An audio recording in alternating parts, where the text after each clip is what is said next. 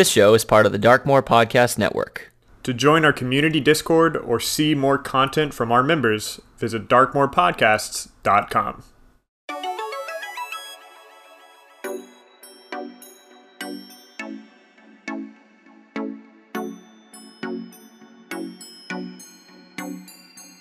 Hello everyone, and welcome to Dragon Mind, a tabletop discussion podcast brought to you by Incendium D&D. I'm John Tanaka, and we're here to look through the infinite lenses of TTRPGs to discover our best selves through gaming.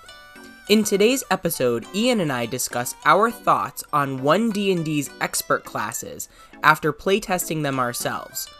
If you're interested in joining a future conversation live, we stream recordings of this podcast over at twitch.tv/IncendiumDM.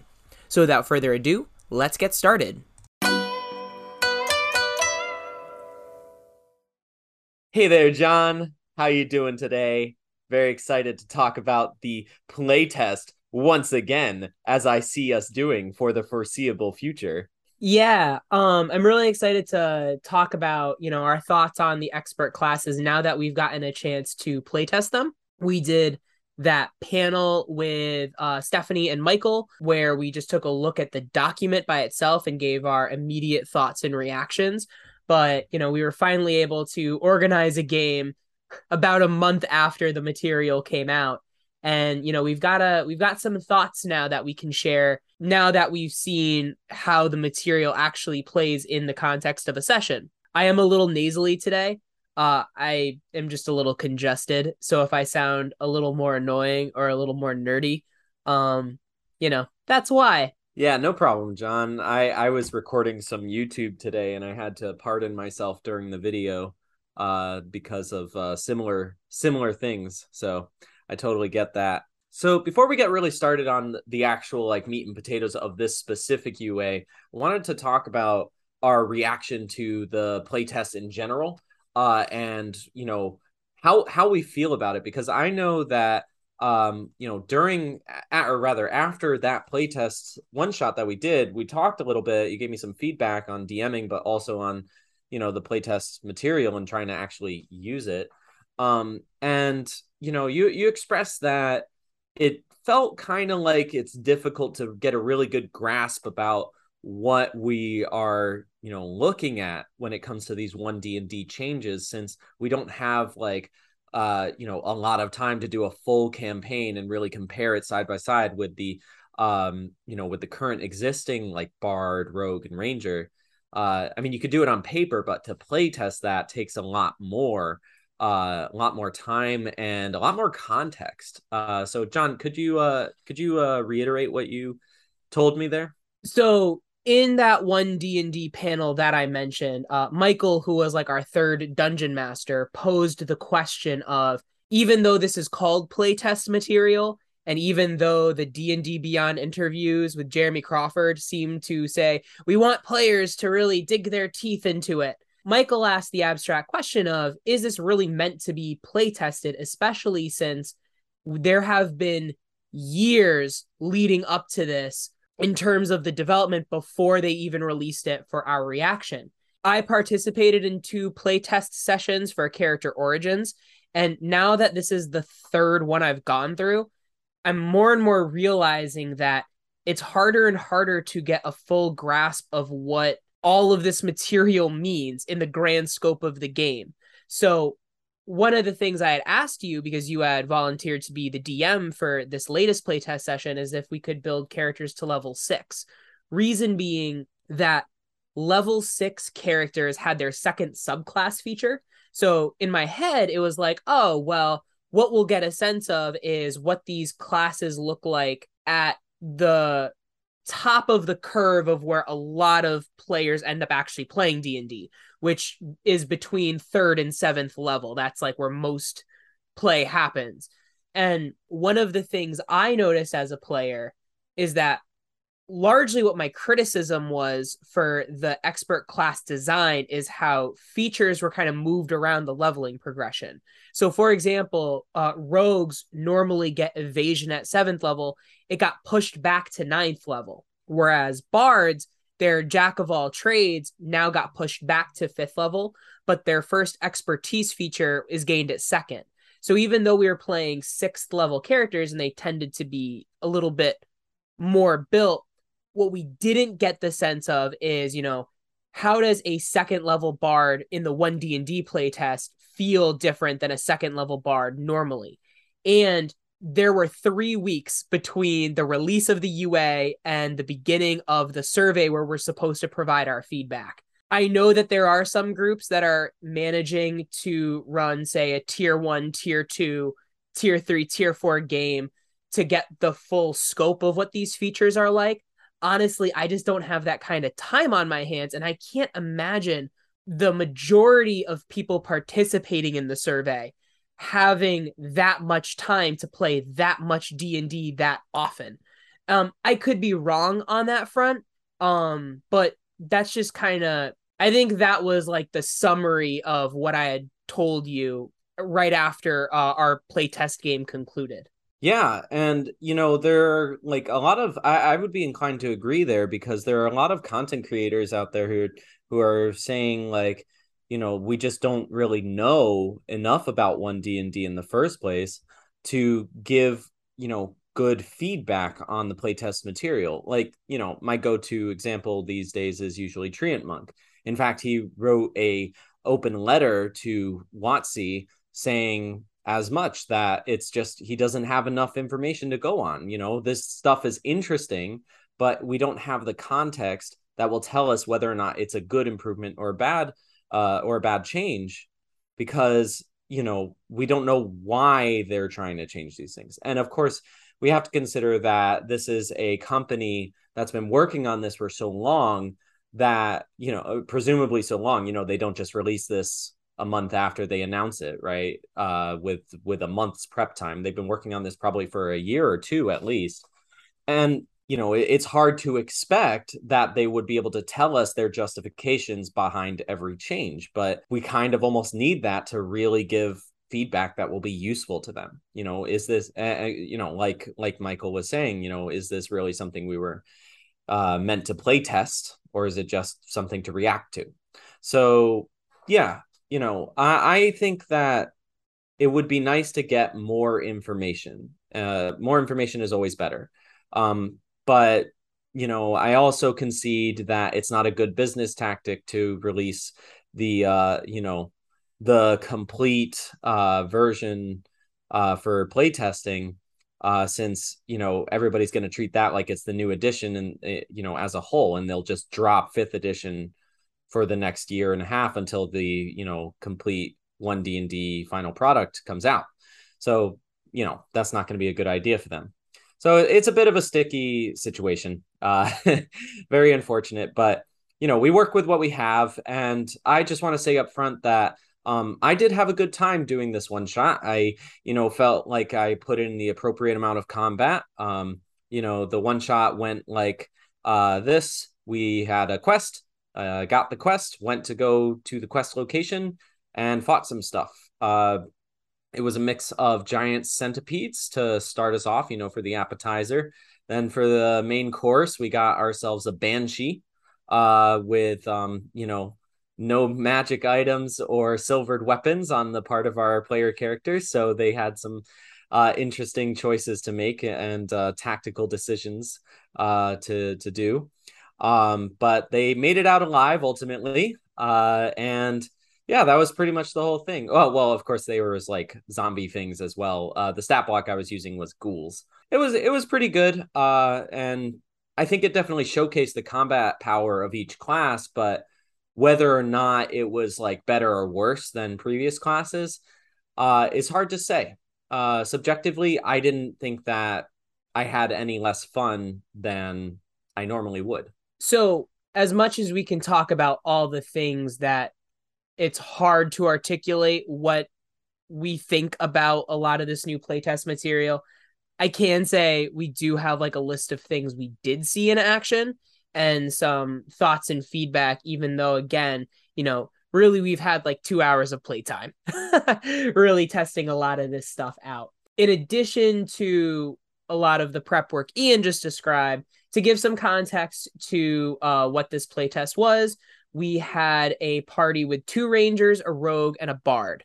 The ranger I decided to play was a melee ranger. And for those of you who may have listened to Dragon Mind for a while, you may know the story of my favorite character, Solomon, who is designed to be kind of like a Witcher character.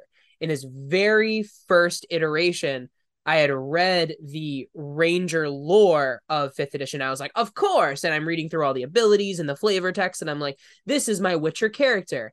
And then when I actually saw him in play, things like favorite enemy and favorite terrain were so situational and didn't come up in play meaningfully at all. That being said, I wasn't playing the standard 2-weapon ranger, which is really what this edition was pushing. But I was trying out, basically, if I make Solomon a 6th level ranger with, the new magic initiate feat and the way humans work now, am I going to have a satisfying experience? So to that end, our 4th player was a ranged ranger, one that's traditional with a bow and an arrow and all that good stuff. And then, of course, between the rogue and the bard, they had only the one subclass. So it was a very standard kind of build for each of them. The one thing I will say about the bard that Stephanie played, she basically tried to play her favorite character, which is Zoe from Geras. And when it came to spell selection, rather than going through the arcane spell list and picking out transmutation and illusion spells or whatever, she just went with the suggested list to really get a sense of, this is what Wizards of the Coast is recommending. How well does that hold up to actual play? And we'll talk about that in a little bit. So I think where I want to get started, though, before we get too much into the nitty gritty, is really just talking about the character building process, because, a lot of times I end up as the DM for a lot of these things. So I don't really end up on the player side of things. And for the first 2 games that I mentioned earlier with the character origins UA, I was the DM, so I didn't get a chance to make a character. I'll say straight up that the Solomon Ranger build I brought to the table worked exactly how I imagined the original build to work the first time. There were a lot of Ranger spells that I picked because they were effective, but knew that I wasn't really going to use. So really, my only complaint is I actually ended up with options I didn't really want, but didn't necessarily take away from the build. I will say that it was super nice getting expertise for a ranger at 1st level, and the new magic initiate background feat really helped shape this kind of versatile character. I'll also say I've actually found that, saying like, hey, there's a 6th level character, build it. I found character building to be more time consuming than with traditional 5th edition, mostly because now, as part of the background, as freeing it is to have an extra feat at 1st level, having to pull all the knobs and levers that come with that 1st level feat, like choosing what my magic initiate spells are going to be, going through the primal spell list and kind of like in my head marking off the evocation spells. I found that to be a much more tedious process than normal, even though in play the character I created was much more fun. Now, Ian, I know that you participated as a player in the character origins UA. I was curious if you found that you had a similar experience, or if it was smoother because we were only playing a 1st level character. Yeah, I would say that it was probably smoother, just because I didn't have to worry about too much new stuff, just without having to go too high in level. I think that the changes that I've seen in the custom origins, in the new classes and all these things, selecting those, I think I like them. If it's going to take me a little bit longer to get used to how I'm making that for the new edition, then so be it. I still have a good time with it. One thing I will say is that, you're talking about the spell list and like having to go through spells and schools with Magic Initiate. I agree. I think it's kind of dumb. I love having the classifications of primal, arcane, and divine spells. I think that's awesome. But taking away the spells that are specific to each class, and just saying, hey, the magic schools, you get 2 of them. Go find them in the list, and they leave it up to you basically to figure that out. It's just kind of annoying. I think I mean, I don't know how realistic this is, but I have an app that I can filter spells with like through any tag. If it's a school, if it's a class, a subclass, or optional ones as well, level, and it's always organized in alphabetical order, and by level. And it's just, there's got to be a way for WotC to do that, right? I don't imagine, on paper it's kind of hard. I'm sure they can do it in D&D Beyond, because D&D Beyond is also online. But, on paper, you'd probably have to print like a couple of different tables, right? Saying this is it organized by level, this is it organized by class, this is it organized by school. So I can see why they haven't done that, but I agree with Treant Monk in that they should have class specific spell lists, even if they're going to have an overarching category for the spells. I was a huge supporter of these general spell lists of Arcane, Divine, Primal. I didn't quite know how they were going to use them, but I thought it was interesting. Like, I think it was High Elf was one of the test races, and it was just like, pick a spell from the Arcane list. And it's like, oh, that's really simple. It's all in one place. Seeing this implementation of bards getting enchantment, illusion, transmutation, and another one that I can't remember. It's like, now I not only do I have to go down the Arcane list, I have to start filtering out the ones that are just the ones that I can actually take. And what you just said actually worries me a little now, because it's a real big possibility where, with the recent acquisition of D&D Beyond, I can see WotC not coming out loud and saying it, but basically the best way to play the game is by using a digital tool set in order to filter all of the options. And then to get the most out of the game, you have to pay extra, either a subscription or you have to repurchase a lot of these spells online in order to add to your digital tool set. I don't like that. I think it's a smart business strategy, maybe. But I've been doing a lot of research on 4th edition again, because one of the things that these spell lists in particular remind people of are the power sources from 4th edition. So just as like a quick tangent, like in 4th edition, each class had a specific like power source and role. So a fighter was a martial defender, whereas a druid was the primal controller. But rather than having like a few general classes with subclasses that specialize, it was like basically whenever there was a new power source and role, it like there was like another class. So there was like 20, 30 base classes in the game, and it was largely overwhelming, but it was designed to integrate specifically with a digital tool set, and people just didn't like it. And even though I do think that interfaces and people's comfort with technology has gotten better than it did in 2008, I still worry for them trying to optimize the game's content with the assumption that there's going to be integration with a digital tool set, as opposed to doing it analog with pen and paper like you mentioned.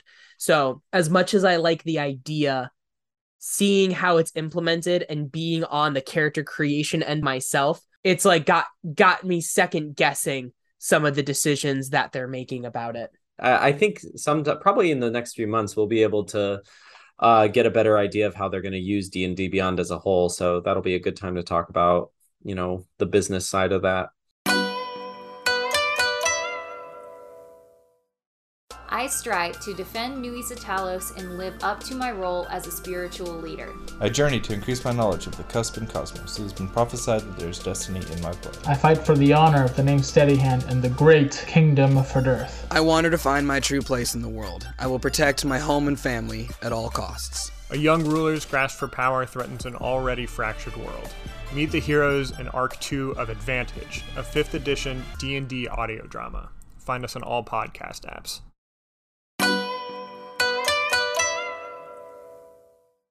Yeah, so I figured we didn't get a chance to see how everything worked from the playtest. Like I mentioned, Solomon was a one-handed melee build, and ended up being kind of like a pseudo tank. We didn't get to see like the light weapon property thing, which was one of the big changes, but we did get to see a lot of the rules in play. So I figured we would start in the order that it's presented in the document with Bard. Oh, I didn't even know. All right, let me Yeah, I was my gonna bad. say. No, that's right. Michael, who was playing the rogue, was using the light weapon property to throw daggers. So my bad. It just went over my head because now that you mentioned that in chat, I definitely remember that happening. So I misspoke there. My apologies. If you want to mention things in chat while we're recording, you should stop by our Twitch channel at Incendium DM. We streamed this podcast and it's recording around 9 on Fridays, most Yeah. Fridays. So yeah, pop on by and we'll have a good chat. So like I mentioned earlier, our bard was played by Stephanie from Borrowing Brilliance. The bard that she played was Zoe from Geras for this one shot. And one of the things that she decided to do was use the suggested spells rather than going through the list and deciding every little spell at every little level at each point, which I guess looking back on it, I'm definitely the type of player to like micromanage my character sheet and min max and like do all that business. I was micromanaging even my starting equipment because they give you a certain amount of gold and now you have to like do all those little things. I wasn't going to just take the starting equipment, whereas Stephanie did. Now, one thing I do know that didn't end up being a super big deal, but made her go, ugh, and just throw up her hands for a second was the fact that bards lost martial weapons. Part of Zoe's storytelling identity is that she combines bardic magic with rapier proficiency. That as soon as fighting starts, she busts out the rapier and she uses sound magic in conjunction with it. And, you know, yeah, she still got a short sword. It just wasn't the same, though. It didn't have the same imagery when it came to the fantasy of what was happening in the game. Overall, she said that losing Fairy Fire was a bummer, but the suggested spell list was fine. She still got Dissonant Whispers. She still got Healing Words. She still got most of the big spells she's expected so far from Bard. Now, Bardic Inspiration, she also thought was interesting in hindsight as a reaction, because, you know, now that you know it's always going to get used. She was bummed that she lost a bonus action with her character, although, again, if you think about it, yes, I can do a bonus action to make it feel like I'm doing something, but then if that Bardic Inspiration doesn't get used, it's kind of a bummer. She also, though, felt like she was going to hoard it because now it's only a proficiency bonus number of times. Normally, if she were to create a bard character, her charisma at 6th level would be a +4, meaning she'd have 4 uses of bardic inspiration. She only had 3 because of her proficiency bonus. And she wanted to use cutting words, just didn't come up.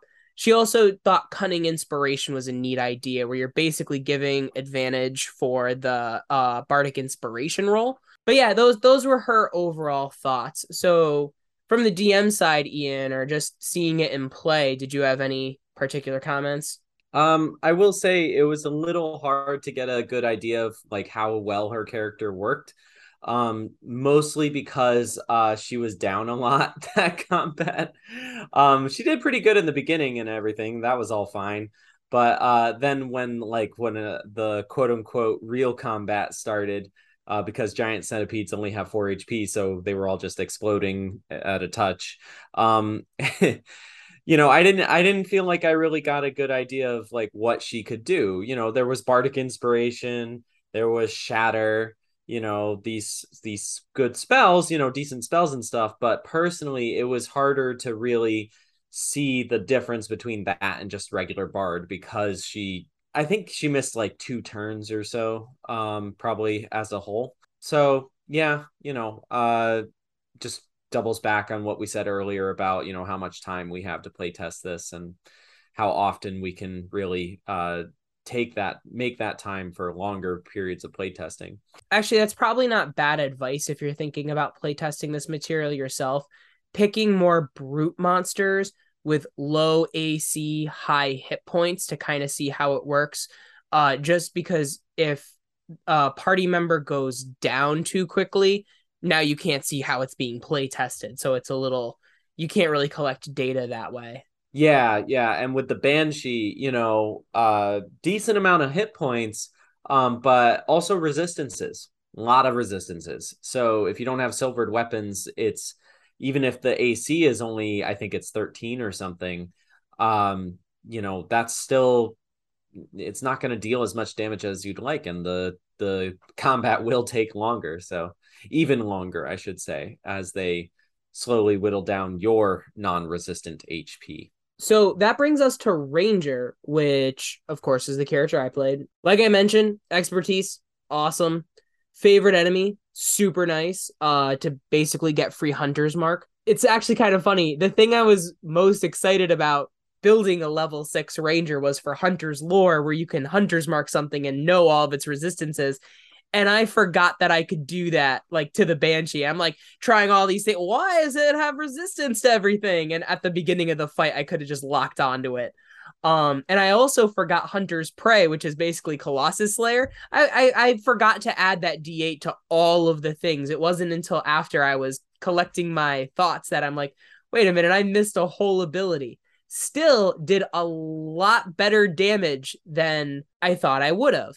I will say, as a Ranger, I took the defense fighting style. PHB Rangers also get dueling as an option, where if you have a one-handed weapon and nothing in the other hand, you get a +2 damage bonus.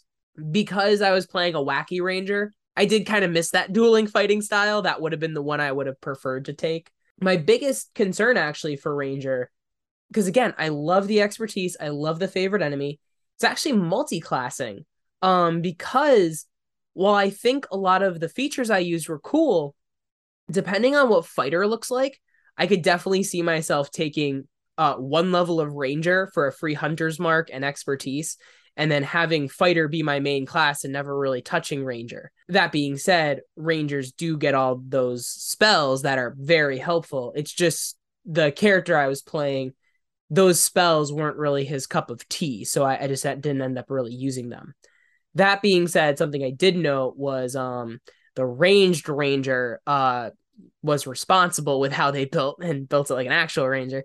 They took Healing Word, which was definitely a game changer. Yeah, I wasn't really sure who was gonna be subject to the Banshee's wail there. I suspected, the DC's not that high, but I suspected at least one out of the four of you would probably drop from that. So unfortunate that it happened to be the person who heals the most. But yeah, no, that was definitely really cool. I play Moo in Geras, and I'm a full straight class Ranger, and I rely a lot on my spells actually to do damage. Like I shoot and shoot my arrows and stuff like that. But honestly, the spells are really what help me feel like I actually am doing something, or at least when I'm dealing magic damage. So it was nice to see that the Ranger in the 1D&D playtest was having some success. One thing that was kind of cool that we're going to talk about in the rules glossary and stuff was like, we like everybody in the party did some like hiding and stuff, and Ranger had Pass Without Trace. So that actually really helped a lot as well. Really made it feel like the Ranger was shining a little bit brighter in some cases than like Rogue or Bard was in this case. So, which, I mean, it's kind of to be expected. We already talked about how Bard is not as bardy as they ought to be, and Rogue is definitely not the roguiest rogue anymore. So it's kind of neat to see that our predictions kind of came true there. I was really happy to see that you were finding this build of Solomon to work for you, because I know you've talked to me about Solomon and all the plights that you've had where you've tried to build him as a Ranger, then as a Scout Rogue and other things. So yeah, that was nice. I will also say that the Ranger's role as a kind of support pivot character still kind of came through during this playtest, which is, it's kind of nice to see that, because it means that they're still leaning into that kind of a character with even more effective mechanics than before. So that was kind of cool.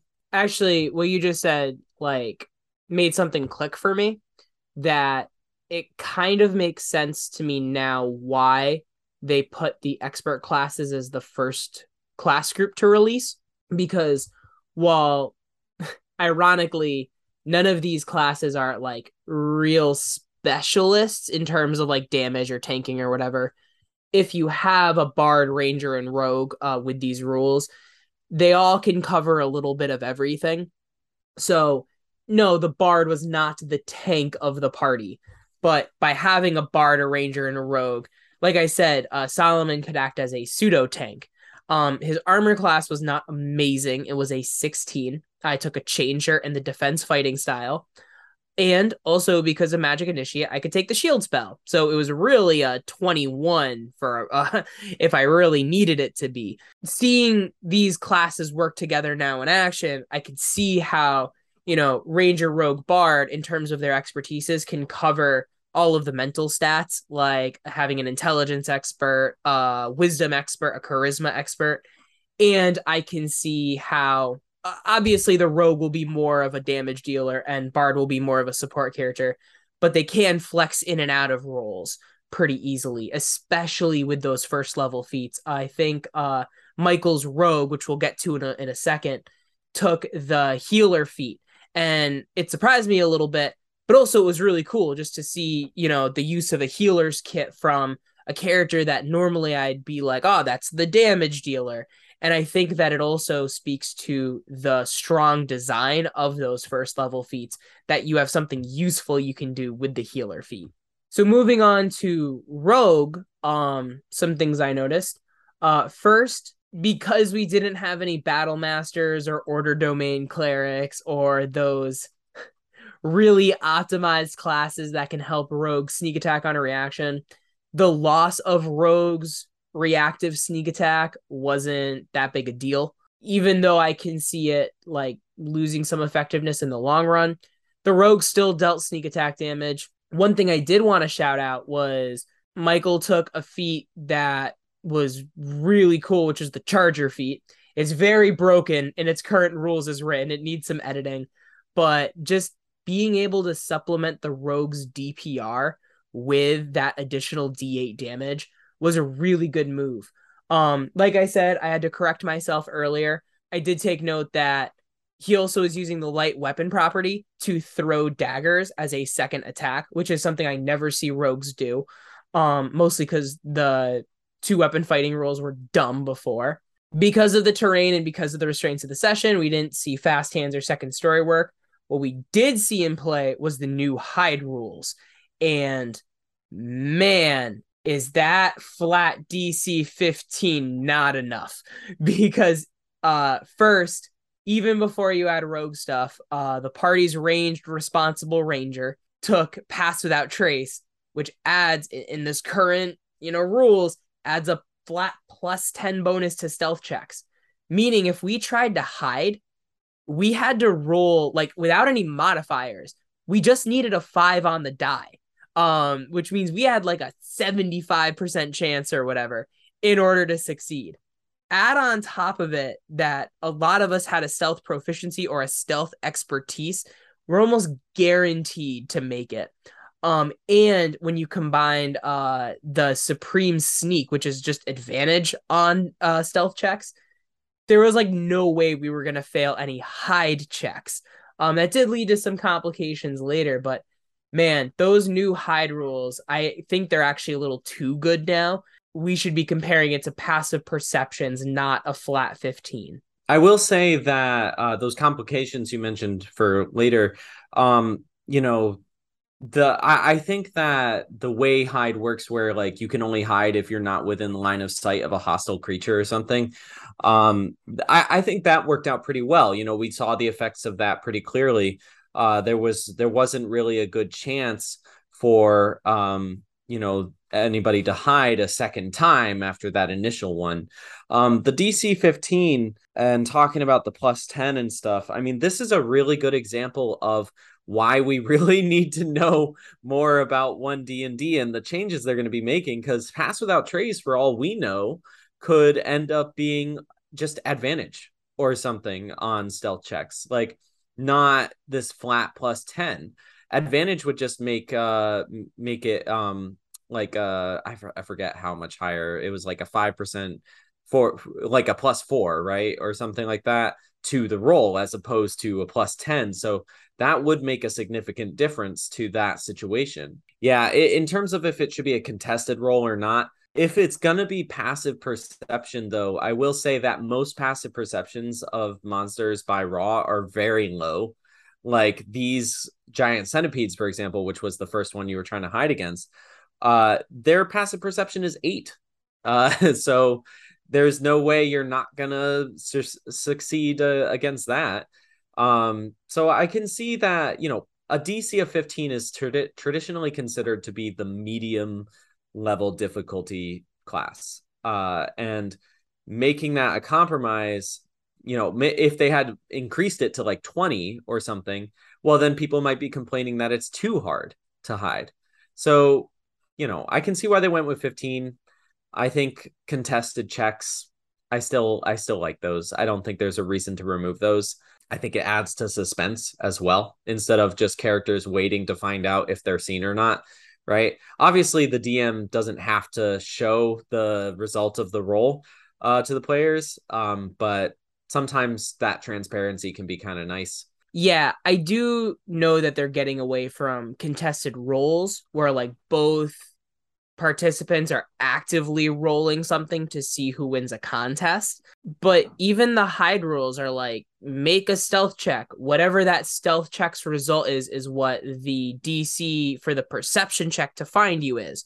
So that part of it is still in there, which is why the flat DC is just confusing. I don't think that the flat DC should be higher. I just think that the DC should be passive perception.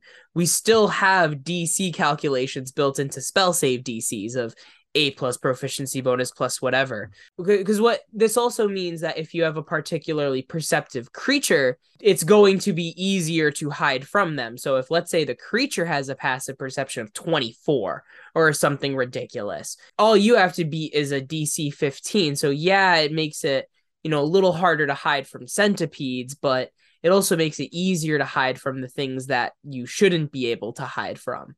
That being said, like you said, it could also be speaking to different gameplay procedures. So although we didn't successfully hide because the centipedes had blind sense, we got to see in action how blind sense counters hidden as a condition. The last part of this is a lot of the rules glossary things. There are a few parts of the rules glossary where my instinct was that they were cleaner definitions. Seeing them in play, definitely a lot of these rules are a lot clearer and a lot easier to adjudicate than the 5th edition version. So blind sense was one of those. And I actually, even though we failed the hide check, I liked that we got to see how blind sense and hidden kind of counter each other. Yeah, I think that's great, actually. And I that changes a little bit of what I said too, because we're talking about the DC 15 and stuff. But if blind sense strictly counters blind sense, blind sight, I think they counter it the same. If that changes, then the DC of 15 might not be as impactful as I had initially thought, since maybe more creatures, or maybe there's going to be more creatures that have blind sense, or even, I mean, I know we have Monsters of the Multiverse, but that's still 5th edition. We can't really, I just think it's silly that they are saying it's going to be backwards compatible when it's really obviously not going to be.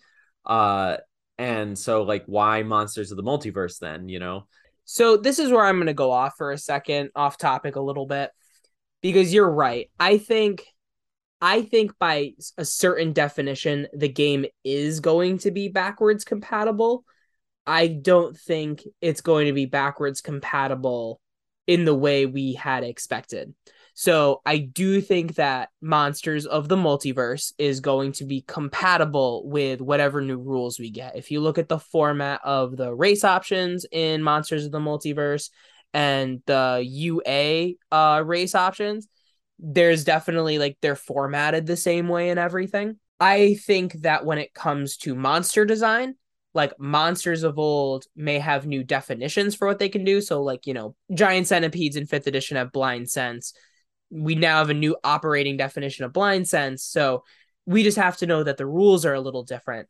I don't think it's backwards compatible in the sense that, oh, I'm going to play a 1D&D rogue and I can use any old subclass.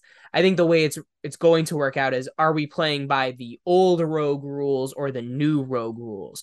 So theoretically, let's say you have a 1D&D bard, a 1D&D ranger, and a 2014 rogue. You may have a table where it makes sense to allow that mix of characters. I'm not sure that it's going to be best to play that way. I think it can be very confusing, but like there were a lot of edits done to the Monsters of the Multiverse races. There are still people that would prefer to play with the old Kobold rules.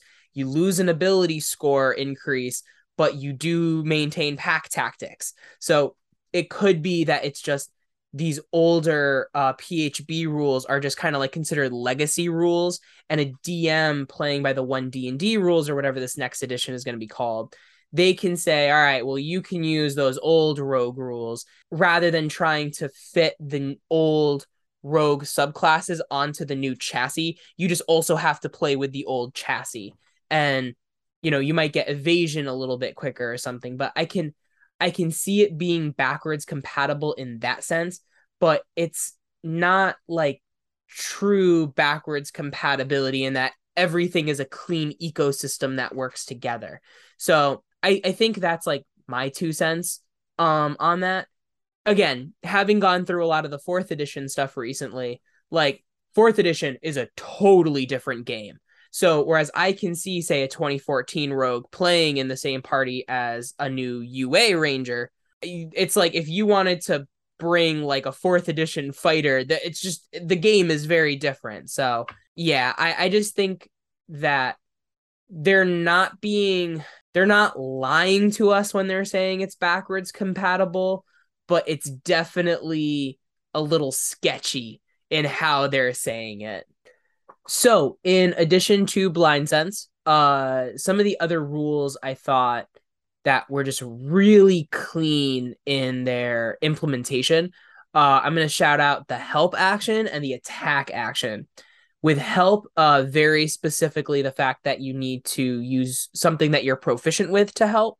There were definitely a few times someone would say, I want to try to make a survival check or a medicine check.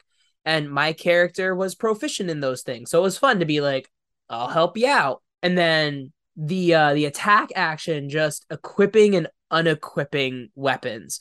I just love how clean that is now. So like one of the things that happened in the combat is I had a hand crossbow, Witcher style. And I was able to draw it as part of the attack because I already had my sword drawn from a previous turn. And then when I went to make my sword attack, I could stow it. And we mentioned how Michael's rogue character was able to use their offhand weapon to throw daggers. Now it's a lot easier to track, do I have room to pull out a dagger and equip it before I throw it, all that stuff, just because those rules are a lot cleaner. So I just felt more so than the classes, the rules glossary bits made the game a lot better. Like that's like the most positive takeaway I've had from this whole playtest experience. Yeah, I mean, honestly, if they didn't really change much of like the chassis or the subclass stuff from the PHB of 5th edition and just change the rules glossary up, I think that 5th edition would be, it would benefit from it extremely as a whole. So, I have a lot of that to look forward to. I do like, we used the study action a couple of times. Now, I don't like how that's an action sometimes. Like, I don't like the mental stats skill checks to be actions, because it just doesn't feel the same as something like sleight of hand or athletics and, trying to move a boulder or whatever. I think using your action for those things makes sense, but I think that, saying something or thinking something or whatever just isn't as, I don't know. I guess it makes sense realistically. It's definitely realistic, but I just don't like it as a game mechanic, because I want my characters to be able to figure out something about the monster and act on it in the same turn. But it was nice to have a list from the rules glossary that said, hey, this is what you could learn from Arcana. This is what you could learn from religion. Like, I didn't know which one it was going to be. I just knew it was intelligence, because it was like, we have to figure out what these undead are weak against, and it turns out religion is the one that WotC considers to be related to undead stuff. So that was kind of cool. Well, and it does say in the rules glossary, like, as the DM, you have permission to not have one of these ability checks cost an action at all. It's something that I've always known, but to have it just laid out as permission so explicitly, I think it's healthy for the game that way. Although I think I'm going to be less likely to take feats that let you study or search as bonus actions, especially if I know my DM is going to be playing by those rules. So those might need to be adjusted a little bit. Yeah, it's hard to make feats equal to each other because every game is different. So, we like to complain about like, oh, this feat is so much weaker than that feat and stuff. But when we say weaker, we usually, unless it's like straight up like stupid, usually we mean that it's just situational, right? Like, water breathing isn't a weak spell, it's a situational spell. Same thing for Charger. It's definitely stronger than it was, but it's not quote unquote necessarily weak. It's just, it's not very good compared to other things in most situations. We also experienced the Nat 1 inspiration, so that was kind of cool.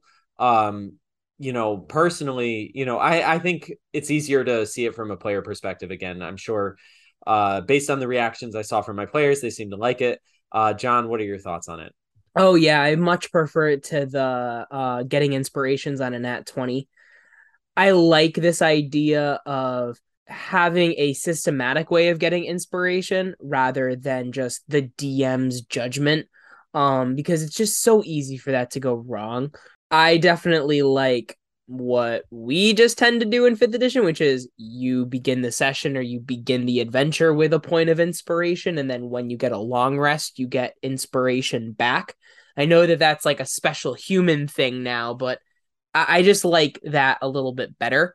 But between the two, Nat 1s to me made a little bit more sense because you're learning from a deep failure and there's no threat that you're going to be chaining inspirations. I know that like it might be statistically unlikely or whatever, but I think I don't know, it just is weird to have a player roll with advantage and then get another nat 20 and then get inspiration back and then roll with advantage and then get a nat 20. And that can be really annoying, especially if that player isn't playing thoughtfully or as part of a team. It's just, I can see that as a way of building animosity, whereas you're never going to get nat 1s on advantages multiple times in a row. It's just the opposite. And I know that there are some debates on whether it makes sense narratively. I just think from a game experience perspective, I really liked the Nat 1 inspiration rule. I know Treant Monk has expressed some concerns about the same thing. Although, the way you put it there, John, it makes a lot more sense. How are you going to fish for critical failure? Why would you fish for a critical failure? Because you're going to get your critical failure. You're not going to do anything that turn just so you can get advantage next time. Like, there's not a really good reason to do that. So I do think speaking of crits though, you guys did experience a crit from some of my monsters. I forget who it was. I think it was the Banshee. And yeah,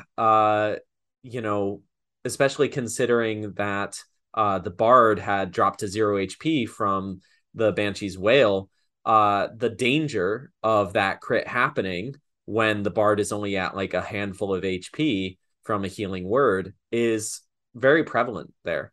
The reason I bring it up, of course, is because they changed it back in the UA to the original 2014 version of critting for this playtest for some reason. So it's almost like we were playtesting the other one of the opposite of the other one, and it made me value the fact that monsters can't critically hit in that previous UA. So I kind of hope that they keep that. And another way to handle it is just to change what crits do. Yeah, so just concluding thoughts about just the playtest material we've seen so far. I like it as a whole. I will say that this does seem to be an improvement over 5th edition, and especially when it comes to the rules glossary, I'm particularly impressed. I think that there are certain things there, assuming we're actually playtesting stuff, I think there are certain things that aren't just quite as thought through. Yeah, I agree. Between the character origins and expert classes, I think the thing that they've been doing the best is the rules glossary. I think that while I can praise the ranger mechanics up and down, there wasn't anything about how Bard and Rogue played that really made me super excited about them besides little things. So like Bardic Inspiration being a reaction, we didn't even see Bardic Inspiration being used to heal because we had Healing Word. There were some little changes with Rogue, like Supreme Sneak and the new hide rules, but again, that goes back to the rules glossary, not any major design changes with Rogue in particular. So I really think that in terms of the new classes, they need these little adjustments, not these big sweeping changes, except, again, to Ranger, which ended up being awesome. As we look at future UA, I'm curious what other kinds of rules glossary things we're going to get.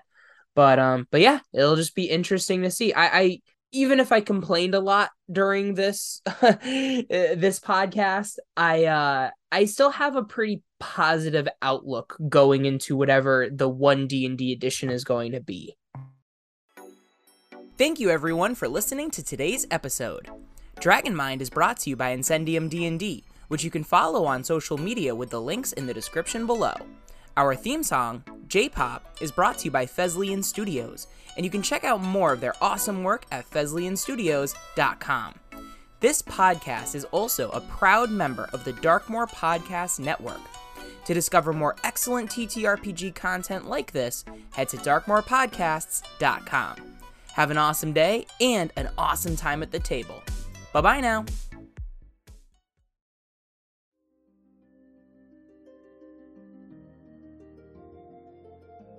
Sugar, spice, and everything dice. These were the ingredients selected to create the most badass ladies in all of Arcandrum, each treated to a vision of the possible destruction that could befall the world if they did not stop it. Thus, the Dream Team was born. With their skills combined, Sildwyn, the wild wood elf who is one with nature and doesn't understand the rest of the world. She'll find new friends that may inspire her to consider new ideals and learn to love a world outside of just the woods. Poppy, a skilled falconer with a history of mercenary work, some more questionable than others. She's a lover of ale, a good fight, and her best friend Pudge. Though she is loud and opinionated, she has a big heart. Zuri, a sarcastic bard of both lore and shanties, is always on the lookout for a new story to tell in the taverns. Jinx, a chaotic cleric and devout worshipper to the best goddess in all of the world, of course, Giovanni. She is a bundle of rainbows, sunshine, and butterflies. Are dedicating their lives to fighting the forces of evil. Crit Like a Girl is a cinematic podcast featuring the adventures of 4 strong women and an adorable little owl. Join us every other Monday, and come see how we crit like a girl.